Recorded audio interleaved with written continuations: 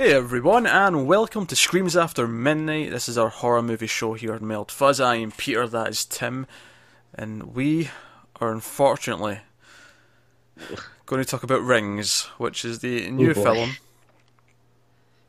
The new entry into the Ring franchise from the US, as opposed to the Japanese Ring franchise, which is currently still going on. In fact, last week we just reviewed Sadako versus Kayako, which is the Japanese versus movie, which is the Ring Girl versus the Grudge Girl. But of course, if you watch the American Ring movies, the girl's called Samara. And we have reviewed the past two movies in this franchise. The first one, which is okay, but it's not aged very well. A lot of people seem to like it, but we were kind of down on it when we watched it again for this.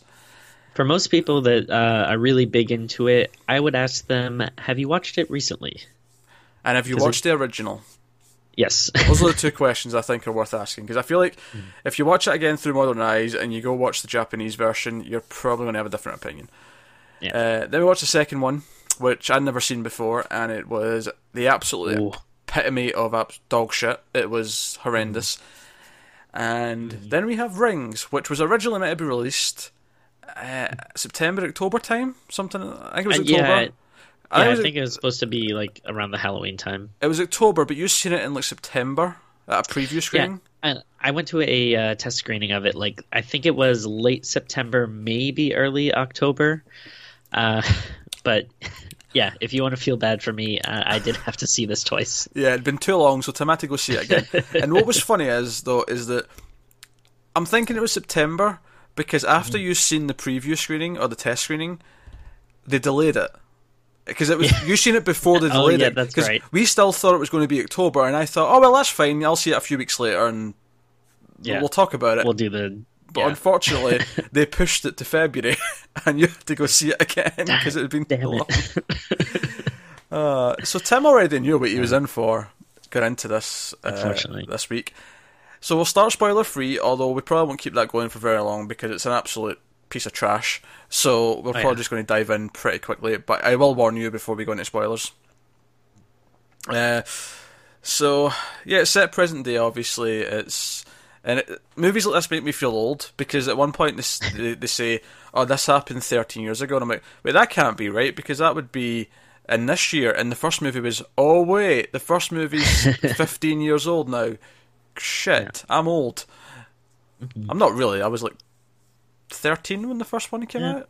No, I'm not that old. But it's still like once you start getting into like time frames that are like over like 10 years old, it starts feeling like wow, like things are moving fast. What gets me, Tim, is when you've got a main character and they do the whole flashback to when they were in like middle school to like set up some of their character backstory, and the year that comes up, it'll be like later than I was at school, so the main characters are now younger than me, and that weirds me out. I was like, oh crap, I'm getting old now. This is strange. Stop it. Stop it right now.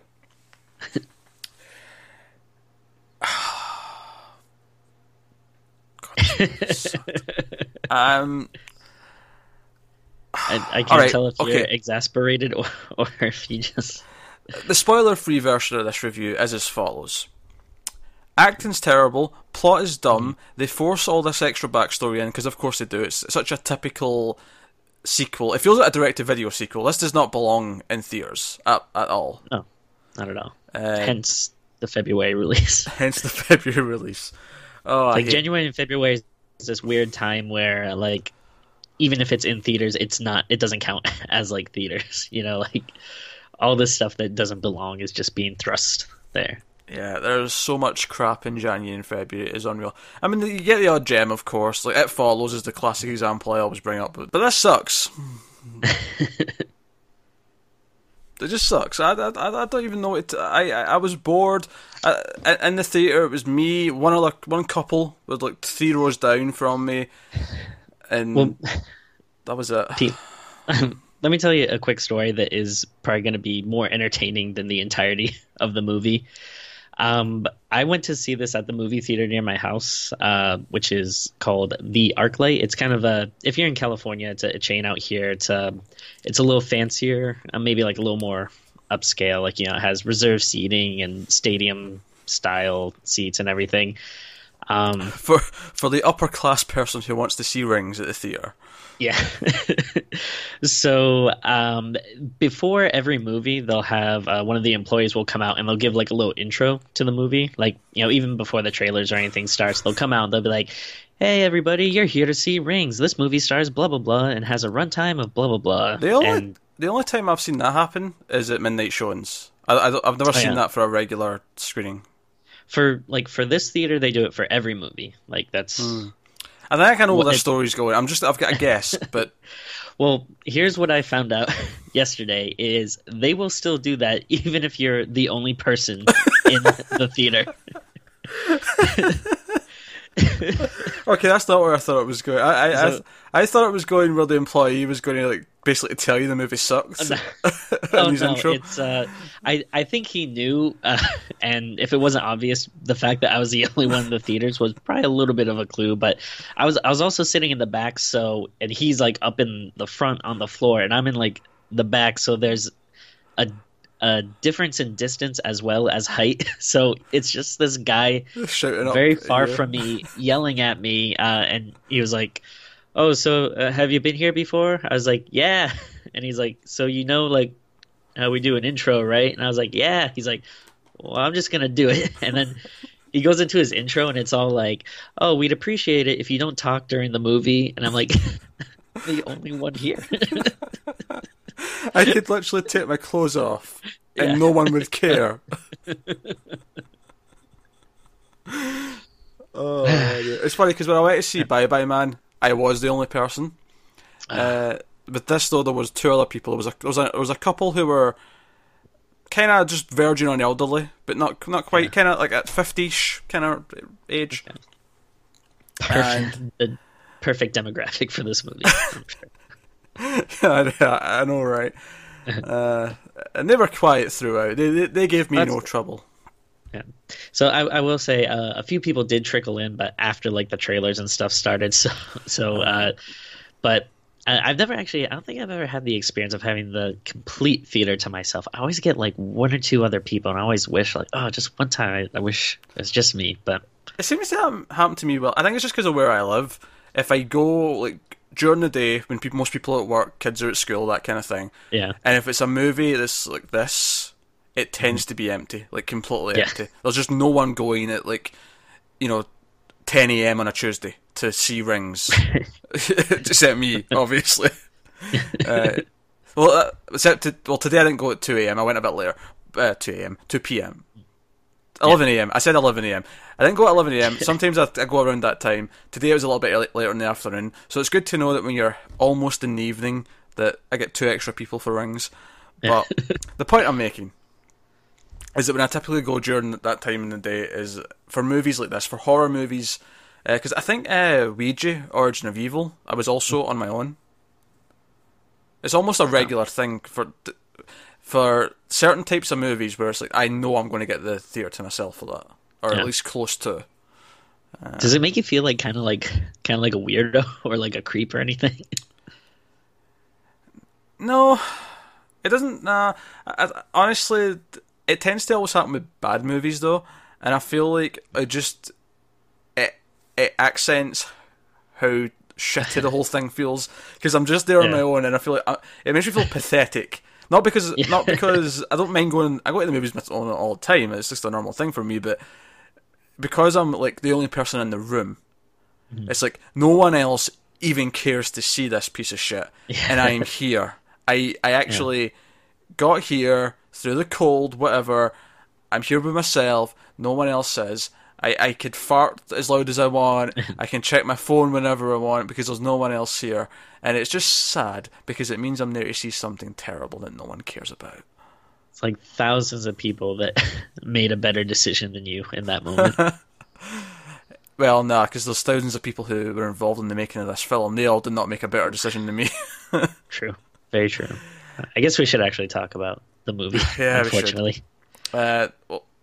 Yeah, so I will just go into spoilers. I will say this.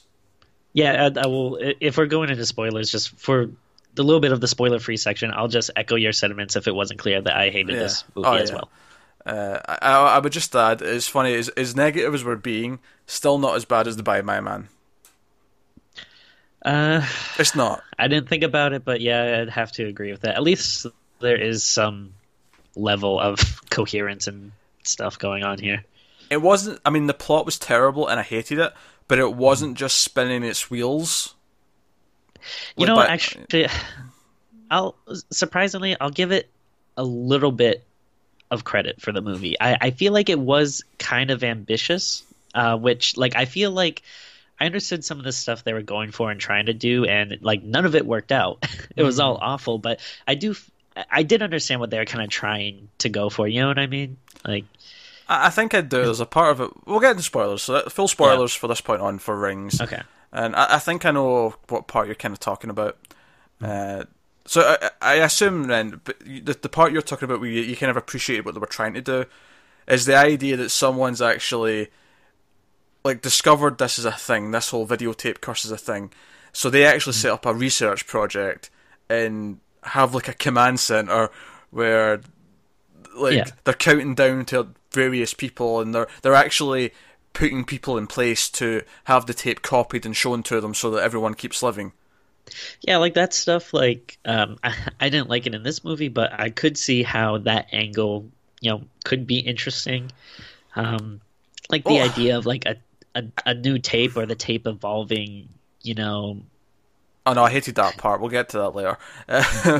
But here's my thing about that whole idea, though. This whole idea that this professor, who's played by the guy from The Big Bang Theory, which, like, I don't know if to me, it just felt so obvious because of him being on The Big Bang Theory that he was just like trying so hard to be like, hey, look, I'm not always a nerd. I can play like a cool professor who smokes a joint and like, you know what I mean? Like, I don't know. It felt like he was trying so hard.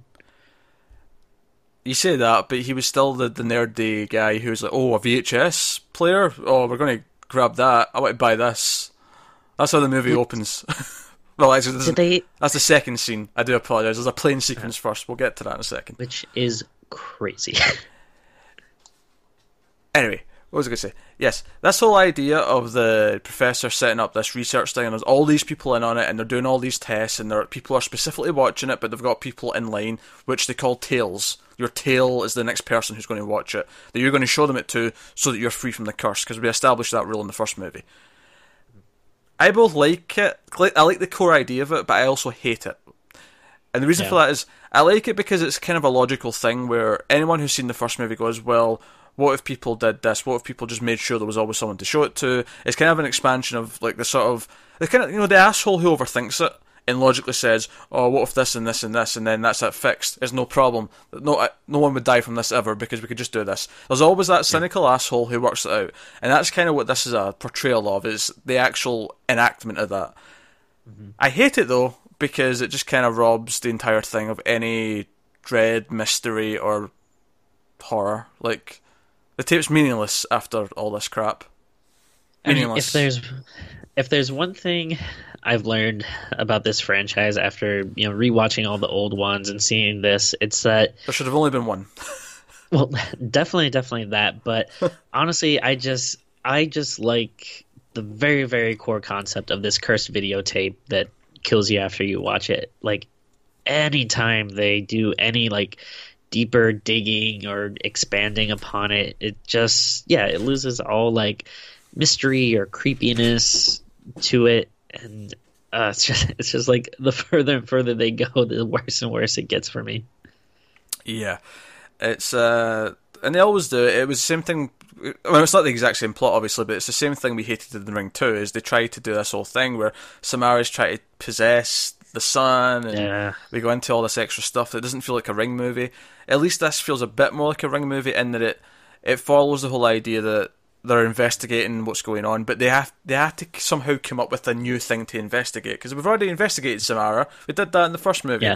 So they had to find a way to add more onto it, which is what most of the movie ends up being. In fact, Joe, my biggest complaint outside of the typical, the acting's terrible, which it is, and the plot being terrible, which it is, and again, we're going to get to all that. There's so much I could guess right now. Yeah. The characters, the CGI. No, it's actually simpler than that. I'm going to take all that away. Like, don't get me wrong, all of that's bad, and we're going to talk about all of it.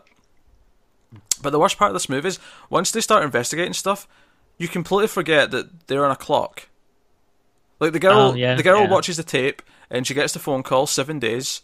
Rest of the movie, like the characters don't even seem concerned that she's going to die in 7 days. It never feels like it comes up. You know, the original movie had that thing where each day it was like day 2, day 3, and it was like ticking time bomb. The whole thing was counting down because we knew the death was coming, and it feels like the characters don't care. Yeah. They never bring it up. It's weird. It never felt like it was present throughout the movie, and there was like, there's no urgency to this. There's no tension. There's no anything, and it kind of robs the Ring of what made the Ring good in the first place. You know what started making me laugh? And I forget if I mentioned this in any of the other movies, and I know obviously this isn't what happens, but anytime someone watches the tape, I just get this like image of Samara like going, "Oh crap, someone watched it. I better," like going to grab a phone so that she can call him. Like what if she's just hanging out in her well and just like, "Oops, someone watched it," and like has to try to find a phone real quick. I don't think you have brought that up before. So fair. If you hear any scratching noises, by the way, my cat's around and doing weird things. There's a box outside and he's playing with it. You know what cats are like with boxes? They love that stuff. Yeah. For some... I got an Amazon shipment the other day, and my cats have been going crazy. Let me just propose something real quick, because you already brought up like 50 different things I want to touch on. Well, so should we just kind of start at the beginning and go? I love how you jumped in, stopped me from talking when the very thing I was going to say. Let's start from the start and go through the plot. Perfect. All right. All right. It opens with a ghost crashing a ship, or not a ship, a plane. A ship? I was like, Tim, you watched a different cut from me. You know? So this guy on the plane, and he's talking to this random girl. He's like, "Oh, have you ever heard of this curse?" Because he's all nervous. You think maybe he's nervous about flying or whatever, normal things. And he explains the rules of the tape. It's basically exposition for anyone who's never seen a Ring movie. About the tape, about the rule, the phone call, all the rest of it. And he's like, "Oh, tonight's the night I'm supposed to die." And he goes off to the bathroom and he gets like a nosebleed and he's creeped out. And then this random girl that he doesn't know, this is just like a passenger who he started talking to, her friend comes back, presumably from the bathroom or whatever, and she is like, "Oh, what was that about?" And he's like, "Oh, it turns out that cute guy that's sitting with us is a crazy person, and he was talking about this cursed videotape." And then her friend goes, "What? Cursed videotape?" And it turns out that she's also watched it, because she comes up to him and starts talking about it. He's like, "I watched it too. I only have X number of days left." And he's like, "Well, I'm supposed to die just now." And I'm like, that's just a random girl on the plane. I couldn't handle the believability of this. And then, now, a couple of things I want to bring up. First of all, he says that some girl he met at a party in Seattle showed it to him. So I was just trying to think if there was any connection, like, oh, was that be maybe one of the characters from the first movie or something? Or I don't know. I mean, just because the characters from the first movie are all like in their 40s now, possibly 50s. Good point. Wait, just Naomi Watts, she's probably pushing her late 40s by now. I'm glad that she, well, I don't know if they contacted her, but if they did, good on her for not making an appearance in this movie. Saying piss off, I hated the second one, go away. Yeah. But secondly, all right, so the fact that another girl on the plane had also watched the tape was very annoying. But she knows to make a copy, though. She's like telling him, like, "Did you make a copy? Did you make a copy?" And that's right, yeah, that's right. She'd made a copy, but so she was like, yeah. So presumably someone made her watch it, but was nice enough to tell her like how to not die, which means whoever like showed this guy it must have been like a huge jerk. Yeah. And it's funny though, because she gets all hectic about it. And it turns out the reason why she's worried is because, as it turns out, because Samara shows up on the plane and to take this guy out, it results in the entire plane crashing. And I guess because the only screen it could come out of was like in the cockpit. Yeah. Even though there's a scene in the trailer where the video plays in all of the screens, like all the little movie screens in the back of the seats. Yeah. There's a scene in Oh, sorry, go ahead. No, there you go. I was just gonna say, even the movie opens with it zooms out from the Paramount logo onto the screens that are at the back of everyone's seats. But where was that shot in the movie? Like, because you watch the trailer and you think, oh, it's going to play to everyone on the plane and they're all going to be cursed, but that's not there. They just he just comes out the bathroom and he sees Samara coming out the screen. There's a quick cut to the close-up of his eye, and it just cuts to the next scene. It doesn't cut to the title. This is important. No. The title doesn't appear at the end of this scene. The title appears at the end of another couple of scenes. This isn't the cut to Rings. The Rings title comes later, which is really goddamn weird. But the worst thing, though, is how this is edited. It doesn't edit. It doesn't finish like a proper cliffhanger. You see him. It's not like it feels like she's crawling towards him, whatever. It just does this quick cut that feels like they didn't have enough footage, and they just did this quick cut. So right away, I'm like, okay, this is janky. This doesn't feel like it's edited properly. Now, admittedly, I don't think the rest of the movie's poorly edited. It's not well edited, but it's not. I think there was some scenes well, it's not poorly edited in the same way that the Darkness was poorly edited, because that was like a shambles. Okay, where simple things weren't working.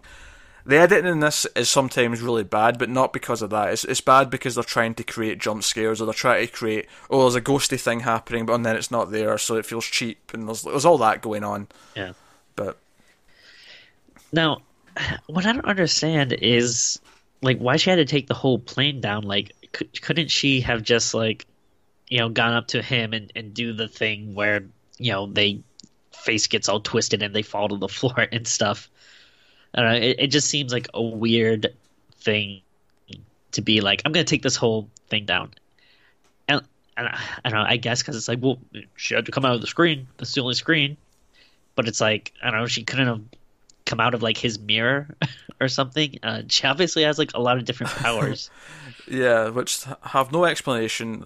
That's one of my big problems is there's no rules. Like, stuff just keeps happening. Yeah. Main character keeps getting visions and whatnot. So that's our opening scene, which has next to nothing to do with the rest of the movie, by the way. The only relevance it has is that when the professor, Gabriel's his name from Big Bang Theory, that dude, he, like, when he's buying the VCR at this, like, flea market or whatever it is, he mentions, oh yeah, the person selling it said, it belonged to this kid that died in a plane crash, like, 2 months ago. And that's it. That is the only relevance that opening scene had. It's always important when you're buying a used thing that the person tells you exactly where it came from. I don't get it, though. Like, it just... Wouldn't that actually be more mysterious if he was just at this market and they came across the VCR? Sure. And they found the tape inside and it was like, ooh, what's this? And it was just a mystery. Like, this opening scene's just here for, like, flash and bang and, like, big set-piece moment where they're playing... Yeah. Well, now, what I don't understand is why he was even trying to find a VCR. Like, it almost seems like... He wasn't looking for one. Then why did he buy it? Because he's seen it and because he said he was impressed. What did he said? He said, "Oh, it's vintage" or something like that. I don't think he was specifically. Yeah, he wasn't specifically looking for a VCR.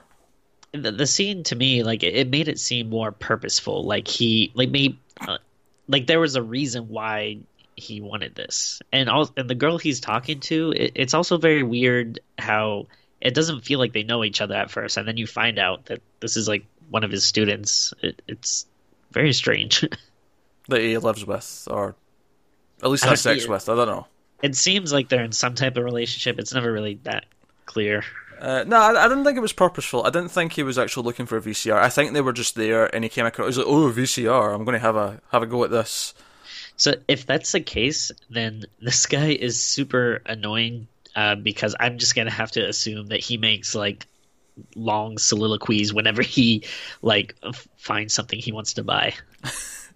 That's a because he really is like going on about it. Like, it's not just like, oh, hey, VCR, I could use one of these. He, like you said, he makes this whole big thing about like, I don't know, back in the day, like, this was what we had to do. It's vintage. The phrase he used to him is back in the day, this was a technological revolution, I think was the phrase There he you go. used. I think that was what he said.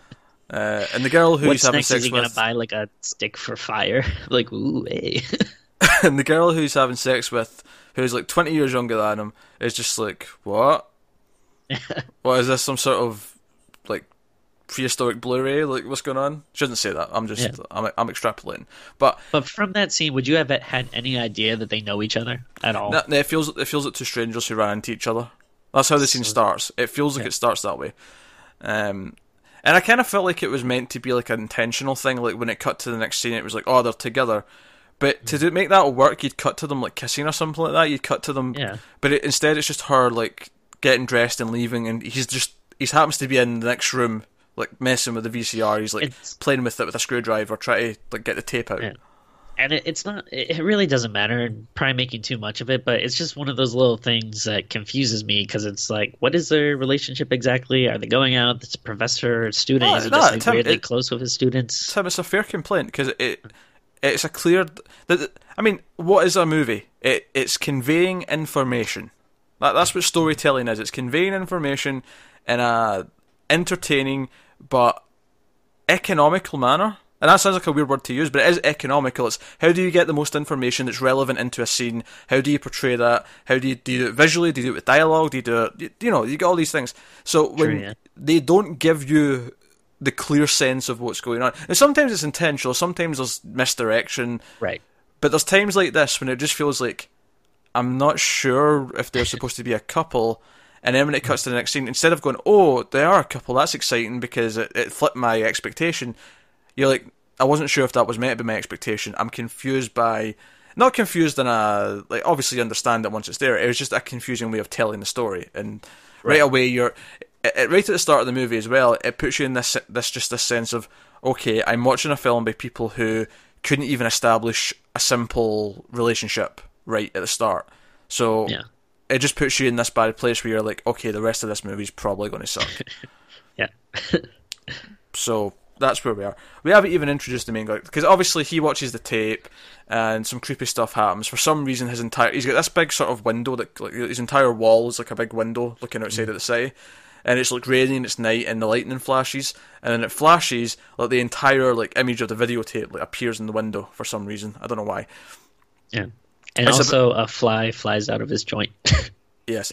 And then after all this, after the lightning and all that, that's when it cuts to the title and it says Rings. Why not after the plane? Yeah. If you wanted to do this big introduction, this big money moment of the plane going down, which you don't even really see, it ends in this stupid, typical Hollywood jump scare. Or not jump scare, but cliffhanger. Then surely the whole point of that is so that you can cut to the title at the end with confidence and say, yeah, this is Rings. But no, they hold it back and they save it for him watching it. It almost feels like that you could take that plane scene out of the movie. Yeah. You could cut it and it would affect nothing. No, absolutely not.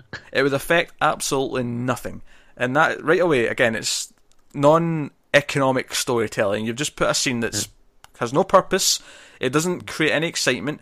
You barely see Samara.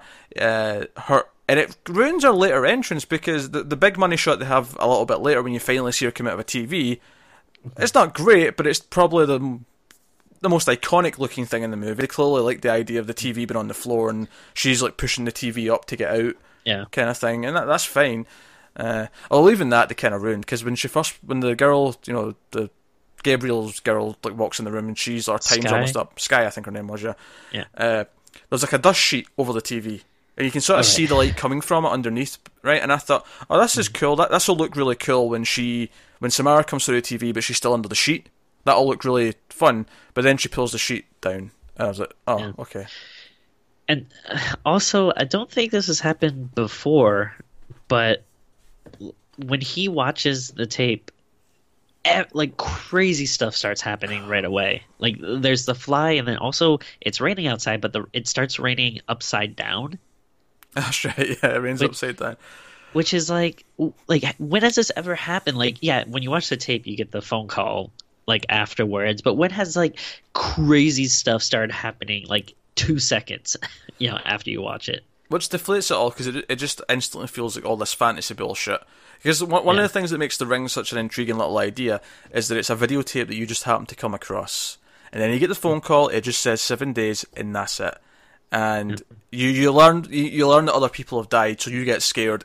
But it's all like that's the whole point. Is the whole point of the videotape was that it was a normal thing, and it was something that just had a curse to it, and you didn't even think of it as a curse. You just thought of it as, I don't know, that's urban myth, this urban legend, and that gave it some cool feeling because it was a normal thing.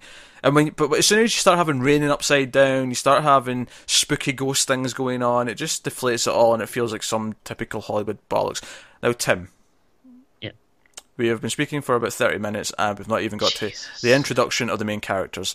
So, God. If I tell you to shut up repeatedly at certain points so we can keep moving, do not take offence to it. Yeah. I don't want to be here for 5 hours. It's hard because there's really so much to complain about in this movie. So after the title card, we get introduced to our two main characters, Holt and... Talk about a tone shift. Holt and Julia. And it cuts to them. It's morning, it's daytime, and they're in bed. It's actually only 7 a.m. because the alarm goes off and it's 7 a.m. at one point in the scene, and it looks really bright for 7 a.m. But I guess it depends where you live. But it felt more like midday to me, given the brightness. But anyway, so I don't know if I've hated two characters more in a long time. Oh, I hated characters in Bye Bye Man more. I don't know. This couple was way too into each other. For me. See, well, yeah, they were, but... So, we're introduced to them, and he's leaving for college, but she's not, because she's staying to... He tells her the story of some ancient Greek. No, why is she staying again? Terrible. Oh, he says something along the lines of, I understand you have to do what you're doing for your mother, or something like that. Yeah, I don't think... Which is never brought up. Yeah, I don't think they even specify... Yeah, it's funny, actually. She disappears for days after this, but she ends up getting drawn into the plot. And... this is another thing. After the plane scene, it comes up saying, 6 weeks later, or 6 months later, or whatever. Mm-hmm. After this next scene that introduces these two characters, it then jumps another, 6 months or 6 weeks. I never had any sense of time in this movie. No, there's two time skips, in the first 10 minutes of the movie. Anyway, so we have this scene introducing them, and they're all lovey-dovey, happy couple. He's leaving, she's not going. We then cut 6 weeks later, and we see that they have regular dates on Skype. So it feels like it's aping from Unfriended a little bit here for a minute as they have a Skype call. And we get a jump scare as his friends jump in and take him away. She feels rejected because he's away to ignore her and do stuff at college. And then we see a montage of her not getting responses to her text messages and stuff like that. And she gets worried, basically. Then there's a Skype call from Sky, funnily enough, looking for him, and she gets all worried. She just assumes he's cheating on her. At least that's what it feels like. That's what the assumption feels like it is. So she gets in her car and drives to whatever college he's at, whatever state he's in. She drives there, and she creeps into the lecture hall because he mentioned in one scene in one of the Skype calls, "Oh, this biology professor I've got is pretty cool," which is Gabriel, and we see that he's still alive. So clearly something's okay, and she goes down to try and speak to him, and he just brushes her off, and it feels like some sort of weird conspiracy to an extent. Yeah. And then she acts like a crazy person and follows him. Up until this point, there is no evidence to her that there was anything like criminal activity, that there's people, Why wouldn't you just assume that your boyfriend's a dick at this point? Yeah, he seems like he's just been a complete douchebag. And the reason why I'm going through all this in such painstaking detail is because when he does show up 5 minutes later, after the Sky gets killed by Samara, and we get the whole scene where the Samara comes out of TV, blah, blah, blah, blah, and he shows up to get her, because he realises she's around. Mm-hmm. So it turns out he was in this experiment, he's watched the tape, and he's got another 12 hours left to live, or whatever. basically the entire thing, the entire like 15 minutes we spent in her looking for him, oh my boyfriend's missing, because you think this is going to be the plot of the movie. I didn't think we were going to see the boyfriend again. I thought she was going to find out that he was dead, and it was going to be her own mission from then on. But no, she finds him, and this whole mystery of where he's been, it just gets dropped. Like, there's one line where she says to him, you know, I think he mentioned Sky or whatever, and she says, "Oh, were you seeing her? Were you cheating on me?" Or I can't remember what the line was, but it was basically asking if he was cheating. And he's like, "No, it's not like that," and then it's never brought up again. She never even questions or reacts. They wake up the next morning together, like everything's fine. Well, I don't even understand why he was going into hiding in the first place. That's the other thing, yeah. As soon as he does come back into it, and he just says, "Oh, I'm sorry, I was avoiding your calls and texts. I did this to protect you from all of this." Why? If you wanted to protect her, why not just be like, "Hey, everything's fine. I'm just really busy. I'll give you a call tomorrow." Yeah, responding to text does not put her in danger. In fact, not responding to the text is what's put her in danger, because that's what made her come here. And then she watches the tape to save him, so she's now infected, and they set up that weirder stuff's happening, the tape's evolving, and then, as much as I hated all this so far, I hated her sneaking into the research base where they had all the timers up, and they had for some reason they were projecting the ring image onto a wall, because have it playing in a loop for everyone to see. That's a good idea, tits. It's also like a weird, like, secret research lab in the middle of this college campus. It's just like, does no one else know about this? Yeah, Holt has a key for the elevator. To get to floor number 7 on the elevator, you have to use this little key. This really bugged me. Like, in the first movie, I felt like there was much more believable that the main character was, researching and finding all this stuff out. Well, she was a reporter.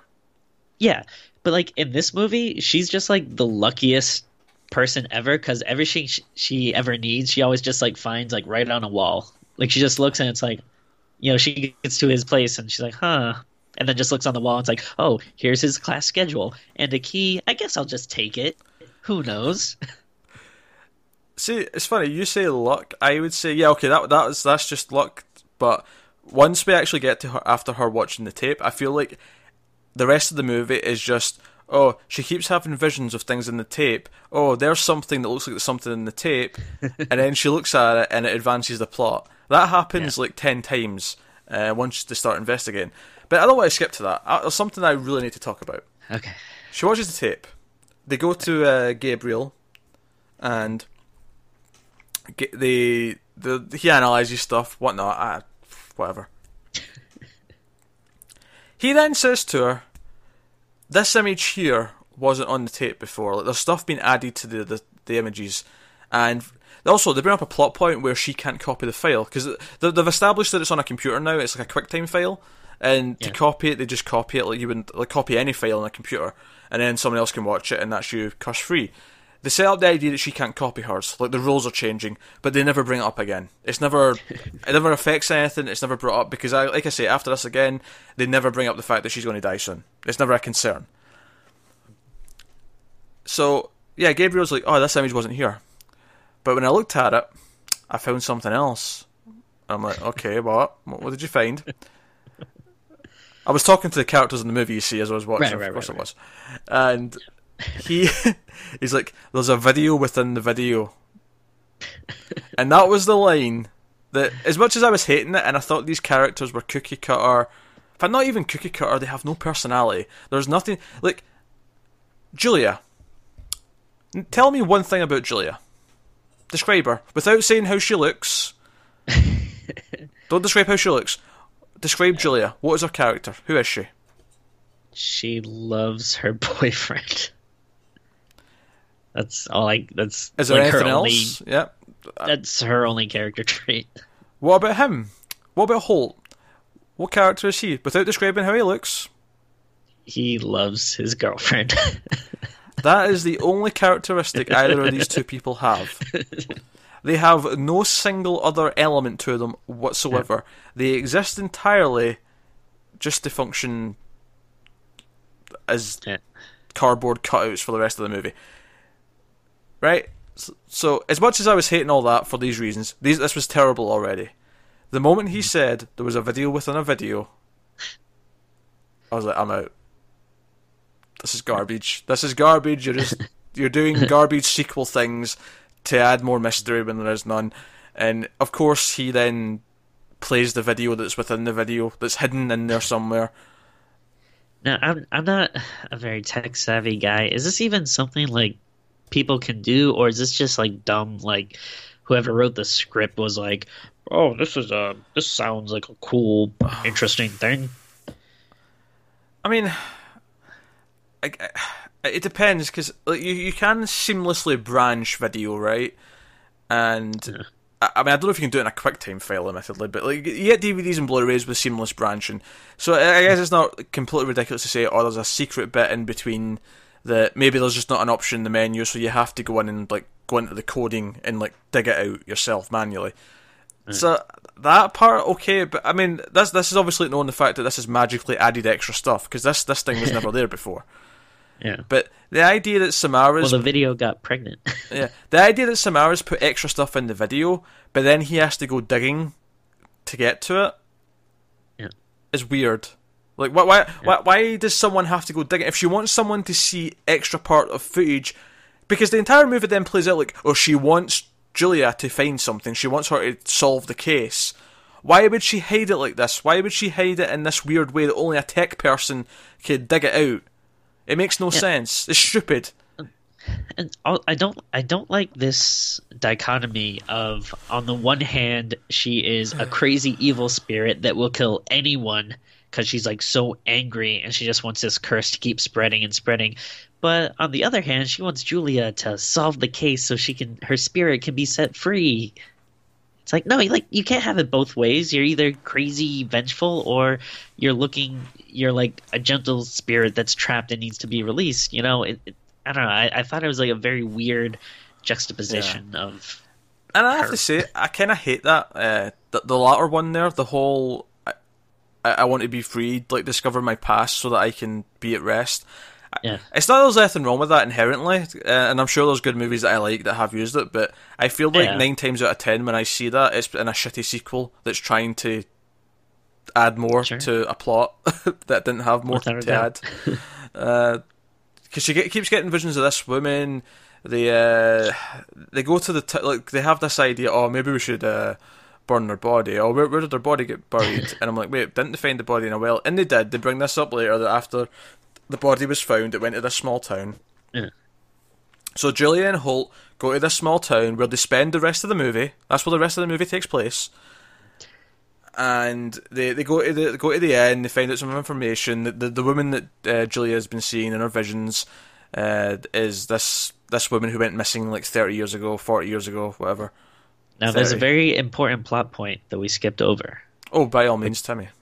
After she watches the video, she gets a call, of course, and she picks up the phone and it burns her hand, and she has a mysterious burn on it that might be something more. This braille, let's just cut to the chase. Right. There's braille burned into her hand. And wouldn't you believe it, we meet a blind character at some point. Oof. Yeah. Oh, God, I hate this movie. So they go investigating, and she keeps having like, she sees a vision of the woman on the road. She sees a vision of a bird that was in the video. She then sees a vision of like where the grave should be. It really cracked me up, right? So they go to the church where they believe that they took her body, and they come out of the church, and it's not operating as a traditional church anymore. It's got like self-help groups and stuff inside, but it's not actually operating as a church. She comes out and she has another one of her visions where she zones out, and she has this vision, and she goes, "Holt, I know where the body is. It's in there."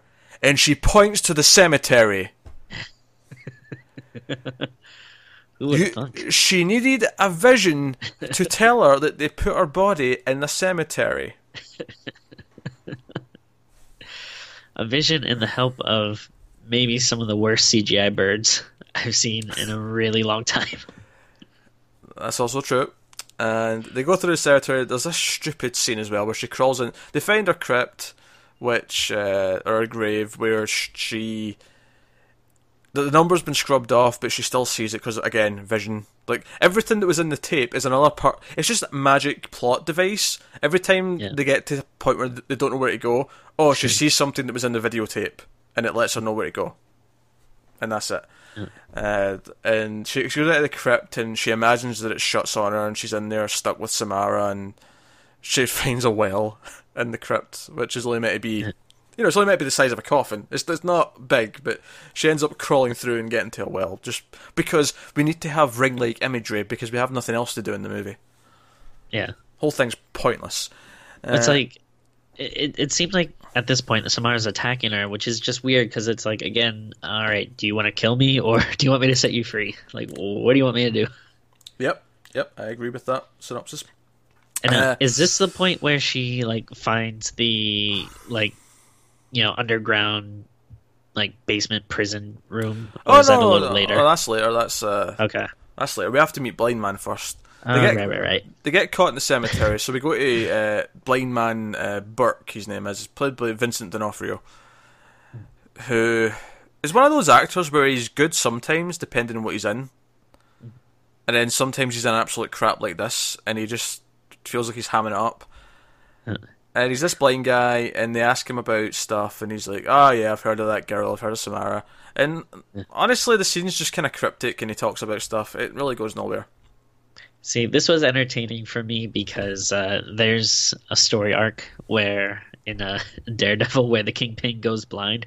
So I just kept imagining that this was the Kingpin. It's funny because even I was laughing about it just because I was like, "Oh, the Kingpin went blind," and that was amusing because he was obviously Daredevil's nemesis. Yeah. Oh dear. So they go back to their inn, their bed and breakfast, whatever it is. The little. It's not a motel. It's more like a big house that this woman runs. Yeah. More of a bed and breakfast. And this is when they split up, and this was like a sort of continuous thing that started to happen for the rest of the movie, where they kept being apart for some reason, and not telling each other where they were going, which was really dumb. Actually, I have a really by this point in the movie, actually, they try and leave at one point, and Gabriel discovered something, and he couldn't get Holt on the phone. It's a running thing throughout the movie. At the start of the movie, Julia can't get Holt on the phone. At this halfway through the movie, Gabriel can't get Holt on the phone, and he phones him and he gets his voicemail. He's like, "Look, I've discovered something. I'm not going to tell you in your voicemail just in case it'll become handy later. I'm just going to hang up and I'm going to come and get you." And they end up trying to leave town, and they find out that Gabriel was almost here and his car crashed. So fate intervened, or Samara intervened and killed him on the way. Right, fine, whatever.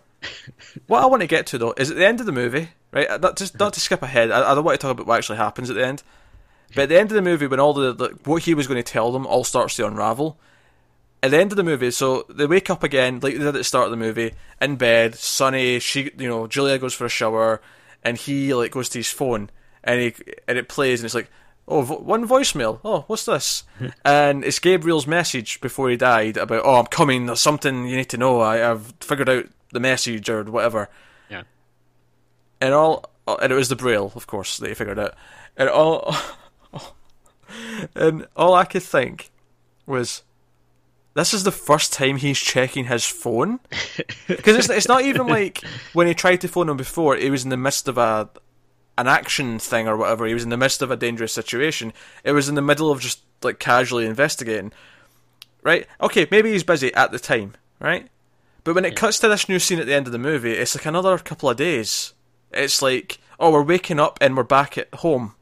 They've obviously drove all the way home from this town, and this is the first time he's looking at his goddamn phone. If this idiot used his goddamn phone like a normal human being, they wouldn't have discovered this late. Which leads to this weirder problem. I feel like this movie liked cell phones because they kept using them as torches, flashlights. They kept using the lights to light their way, and they kept using them in that sense. But at the same time, they never actually used their phones for actual phones or texting or whatever. They constantly weren't in communication. So this is the point of the movie that I was getting at here, where after Gabriel's died and they've stayed in the town because they want to keep investigating, Holt like sneaks off in the middle of the night and goes and talks to the keeper of the inn because he wants to ask her about the girl, because she knew the girl who disappeared. So he goes to talk to her about it, and Julia then decides to go and investigate the church because she has another vision. Because of course she does, because we have to have the plot moving again. So vision, and they never tell each other where they are. They don't know where they are. She goes and does this herself. She's going to creepy locations. She's going to creepy basements and what else, and then they can't find each other. And at no point when he I need to go and find Julia, does he try and phone her. He doesn't pull out his phone and try to phone her. He just runs about town. He runs to the church and tries to get in. He runs elsewhere and runs to the blind man's house, because it turns out the blind man was the priest.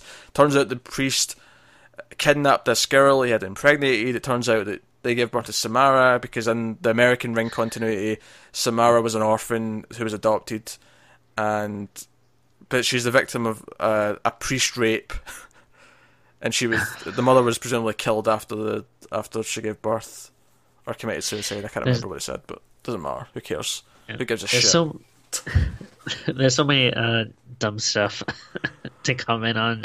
You're absolutely right. All the cell phone stuff is mind-boggling, especially in this situation where it feels like they were apart for so long and they were so worried about each other, and then they finally find each other and they have this reunion. But then it's we'll go off and we'll do our own thing, especially when we're in this big deep mystery where our lives are on the line and who knows what the hell's going to happen. But let's not be in constant communication with each other. It just feels like such lazy writing. It's just forgetting that these simple things exist. The first thing he would do, because he runs back to the inn first because he thinks she's still there, which is fair enough, right? But as soon as he gets there, as soon as he goes out of that bedroom and she's not there, the first thing you would do is pull out your phone and message her, phone her, try and find out where she is. That's the first thing you would do.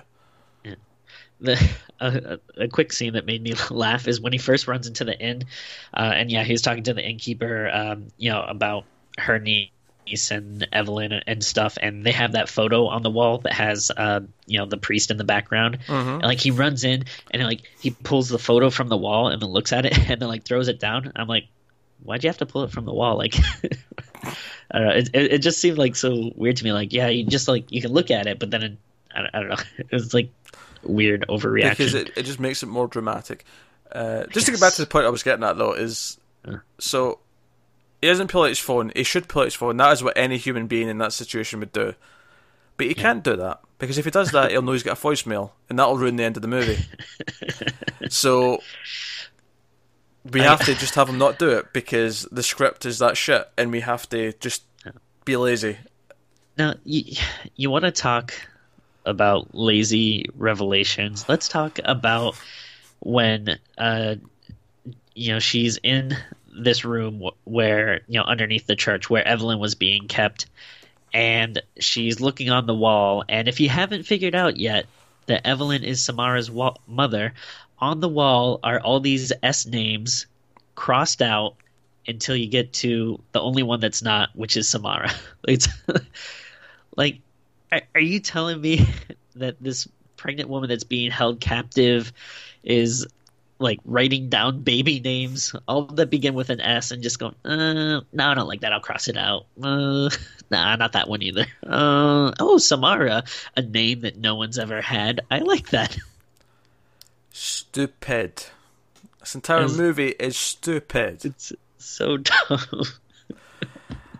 So she finds this basement. She ends up going round to the blind man. She doesn't know it's the priest. She doesn't know he's the priest. We find that out in the other scene with Holt. And he's looking for her, and she discovers throughout the scene that it's him, because he says stuff and it becomes apparent. And he pulls it like a sort of not a scarf, but one of his robe sort of pieces that's got a cross on it, and he wraps it around his fist. He's like, he's going to beat her up with the power of Christ. He's going to punch her, but the power of Christ compels you, bitch. Now, there's a weird. Okay, there's something I was confused about around this part, where he says something along the lines of, she didn't take my eyes, I did, and then he takes his glasses off, but I was expecting to have, you're gonna see some weird messed up face, but he just has, just cloudy eyes. So I didn't understand, like, how did he blind himself? Why was that supposed to be a dramatic reveal? Like, I thought, like, if he just had like these gaping, like, wounded sockets, I'd be like, oh, that's crazy. He plucked his own eyes out. That's what I thought they were going for. But it's I guess he just poured something in them that would make him go blind or whatever. Which, don't get me wrong, I actually kind of like the idea that someone blinded themselves to save themselves from the curse, because if they can't see, because the whole thing is that you see her and she gives you a heart attack. Yeah. Right? So, if you can't see her, then that's fine. Of course, that goes out the window at the end when apparently Samara has the superpower to make him see again, and then he dies instantly at the end. So that's fine. Now, another thing, I don't know if you felt this, but once all the stuff with Evelyn and everything and the priest is revealed, I started to get confused whenever he would talk, because he kept saying stuff like, she wanted this, she did this, but then I kept getting confused, like, wait, is he talking about Evelyn or is he talking about Samara now? Like, you introduce, like, the idea of this other, like, woman, and... No, I was talking about Evelyn the whole time. I don't know, if it's just, like, confusing. I don't think, to be fair, I didn't think that was confusing. I think he was talking about Evelyn the whole time. I think Samara, he put up for adoption, like, almost immediately. And I'd have to go back and, like, look at what the exact lines were. A third time? Alright, if you want. That's up to you, Tim. I'm not doing it. Trust me, I don't want to.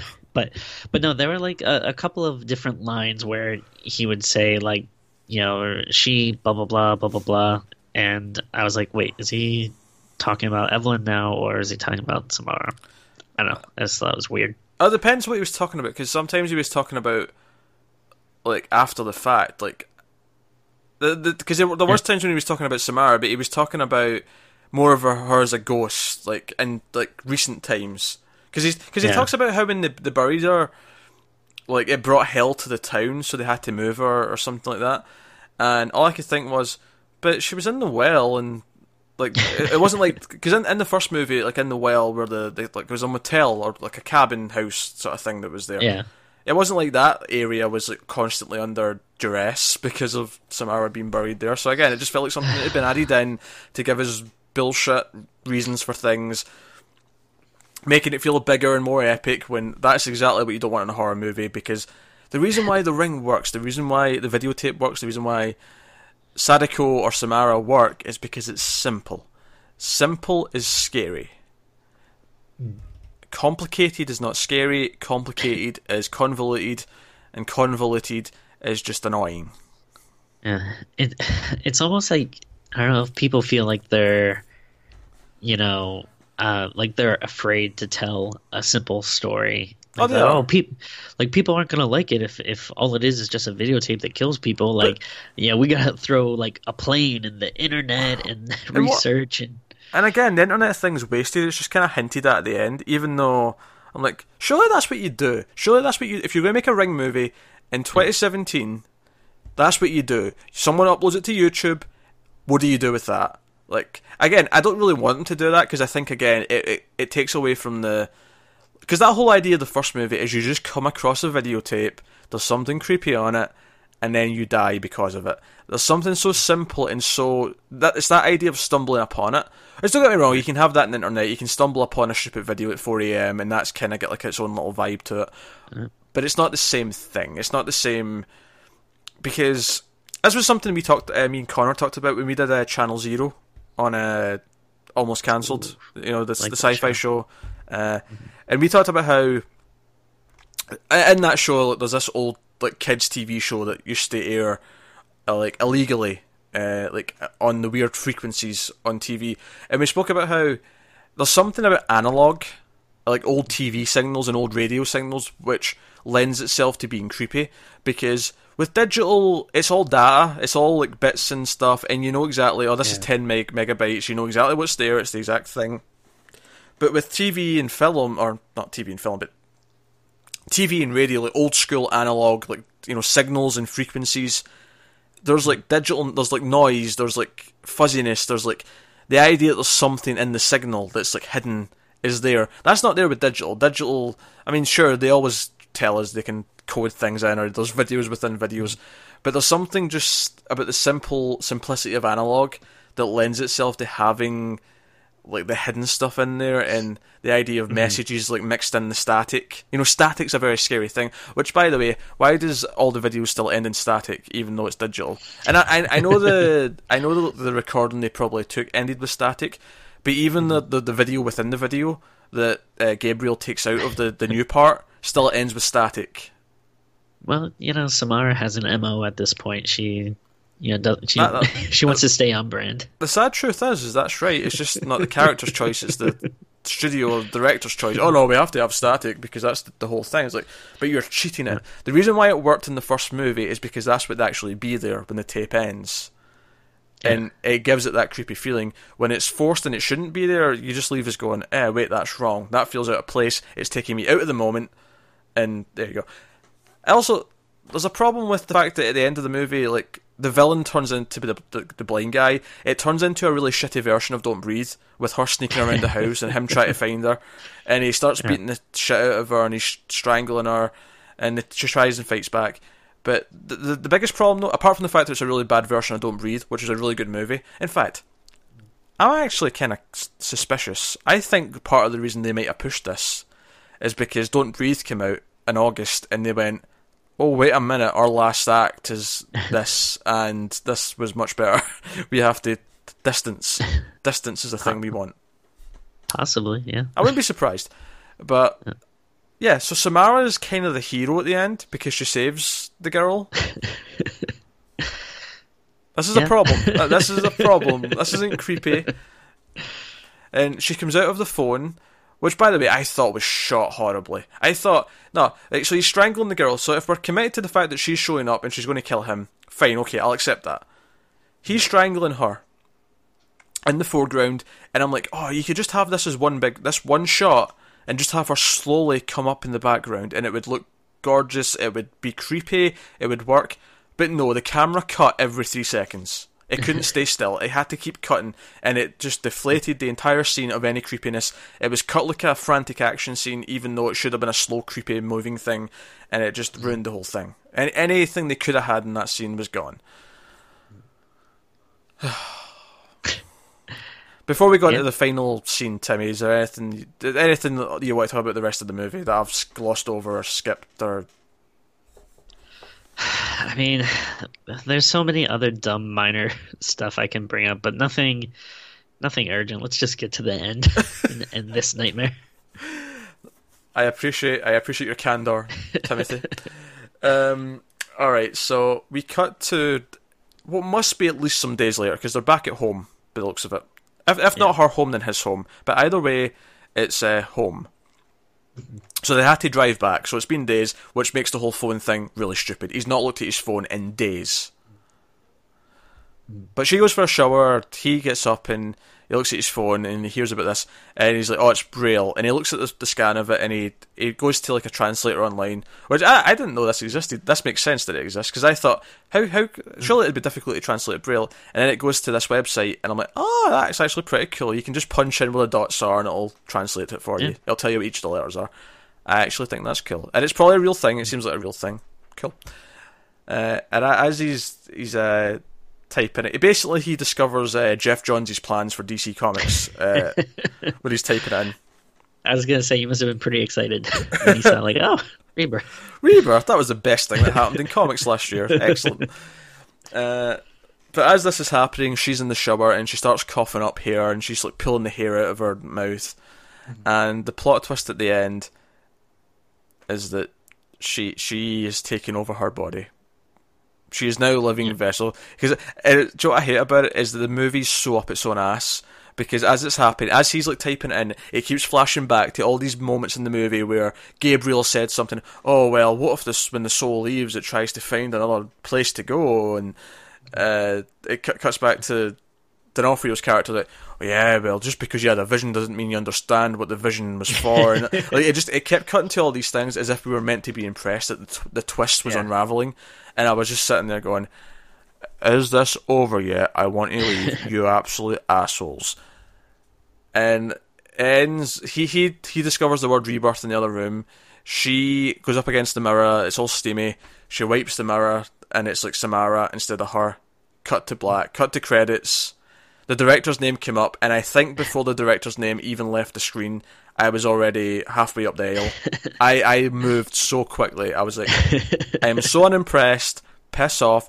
Why do all of these sequels have to involve a ghost trying to come back into a real body? When it's fine if that's the idea. If that's the original movie idea, that the whole thing is a ghost is trying to possess someone, fine, it's a possession movie, that's cool. But they seem to always try and force it into sequels of movies where that was never the point.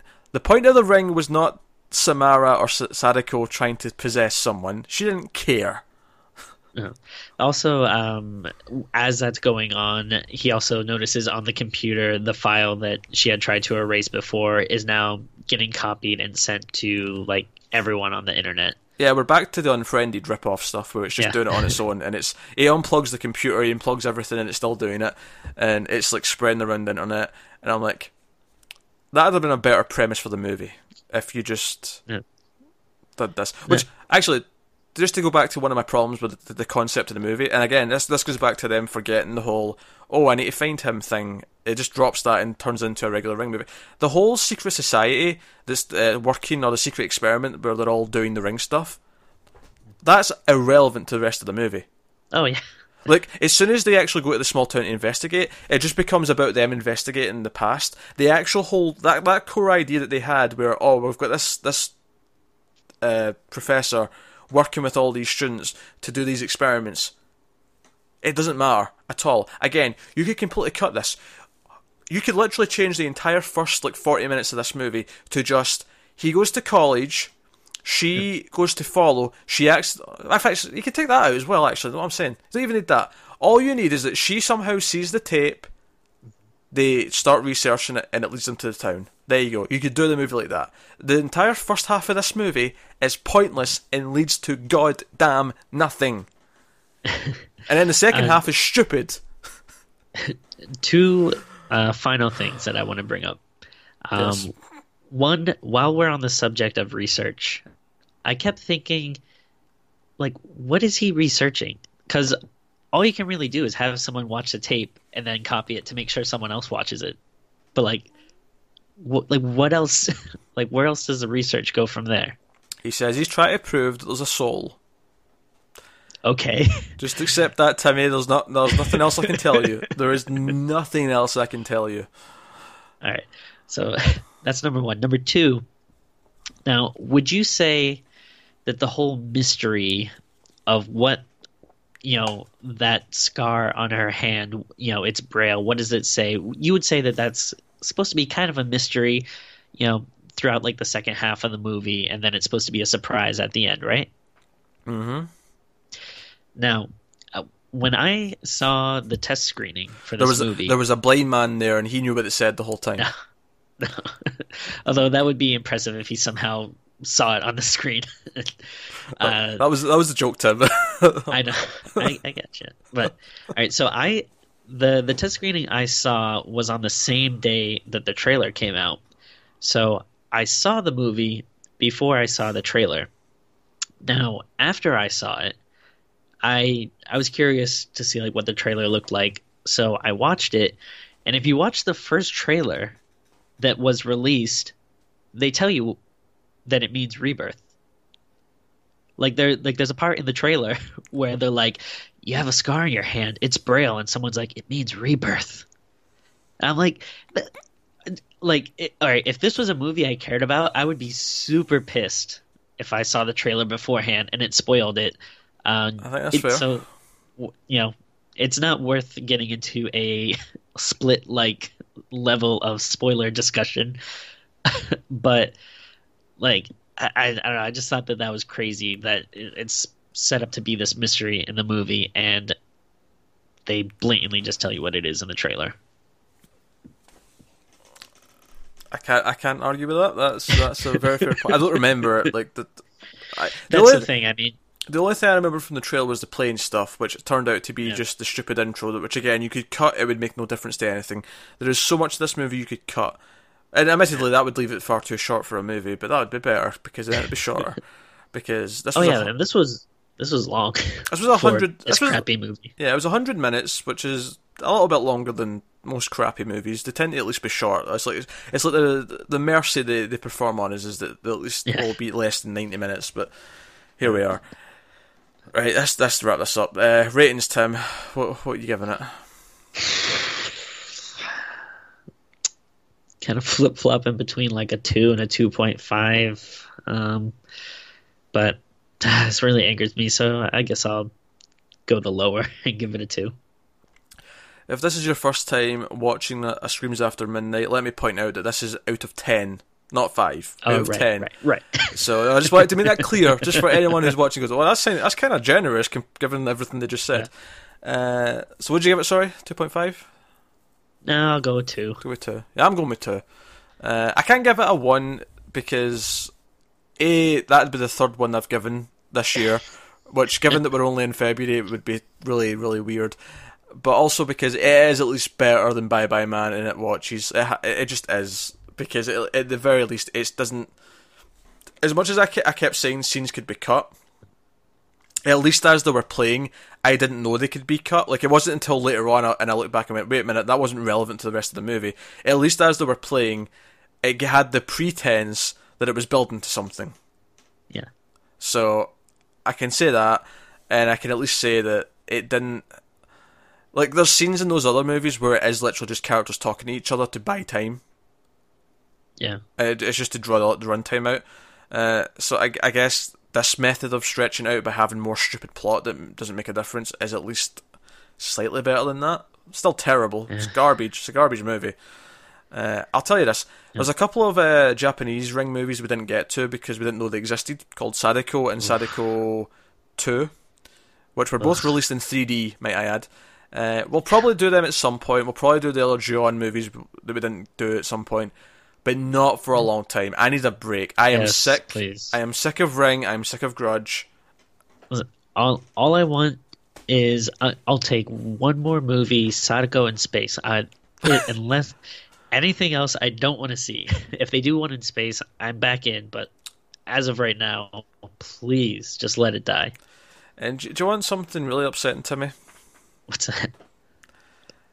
This movie not performing well is probably half the reason why the Friday the 13th reboot was cancelled. Oh, because that's upsetting. Because it's also Paramount that's involved with it. I think they were involved with this. I can't even remember who. Yeah, it was Paramount. Yeah, because that's the logo then. Yeah. Yeah. So this was theirs. This underperformed. The other half reason is that Friday the 13th, the rights are apparently going to revert back to New Line at some point. So that was maybe the other reason. So at the very least, maybe once it's back at New Line, we can get a reboot there, or a 13th. I don't even want a reboot. I just want another sequel. I'd be happy, with anything. Just set it before Jason X, so it's still on Earth, and that's fine. Yeah. Come on, it's the 13th one. We need a 13th Friday the 13th. It's Destiny. Yeah. We can wrap it up after that, but we need a 13th. And it really needs to be released on a Friday the 13th. That's one of the reasons why I'm so excited. Tim, they always release them on Friday the 13th. Okay, good. I'm pretty sure almost if not all of them, almost all of the movies were released on Friday the 13th. That's the only thing that sucks. So if it gets delayed, it's like, all right, well, when's the next month it's going to have a Friday the 13th? Oh, it's like every 3 or 4 months, Tim. Yeah, well, you want it now. It's not that rare. We get 2 or 3 of them a year. It's not that. Yeah, but that's still 3 or 4 months is still a long time. It's not like when something gets pushed back a couple of weeks or something. You know? Yeah, but Tim, it's not been delayed now. They've said it's done. They've just scrapped it. That's sucks. But hopefully, once it's back at New Line, we can get the ball rolling. Honestly, the real reason I'm disappointed though is we almost had a new Friday the 13th and a new Halloween in the same month. We almost had that. So I'll just have to settle for Halloween and a new Saw and a new Chucky and whatever else is coming out in October, because there's a few things they've announced. Insidious 4, that's also out in October. That should be fun. Oh, nice. But anyway, I'm digressing. I'm talking about things that are more interesting, because Rings certainly is not. But there you go, that's Rings. Let us know what you thought of the movie in the comments below if you've seen it. Like and subscribe and all that stuff. It helps us out a lot if you do. Get us on Twitter at mild_fuzz, or you can get me on Twitter individually at Wibble89, or you can get Tim on Twitter at Tim Vergulish. And that's us. So thank you very much for watching. Keep watching scary movies. We'll see you next time.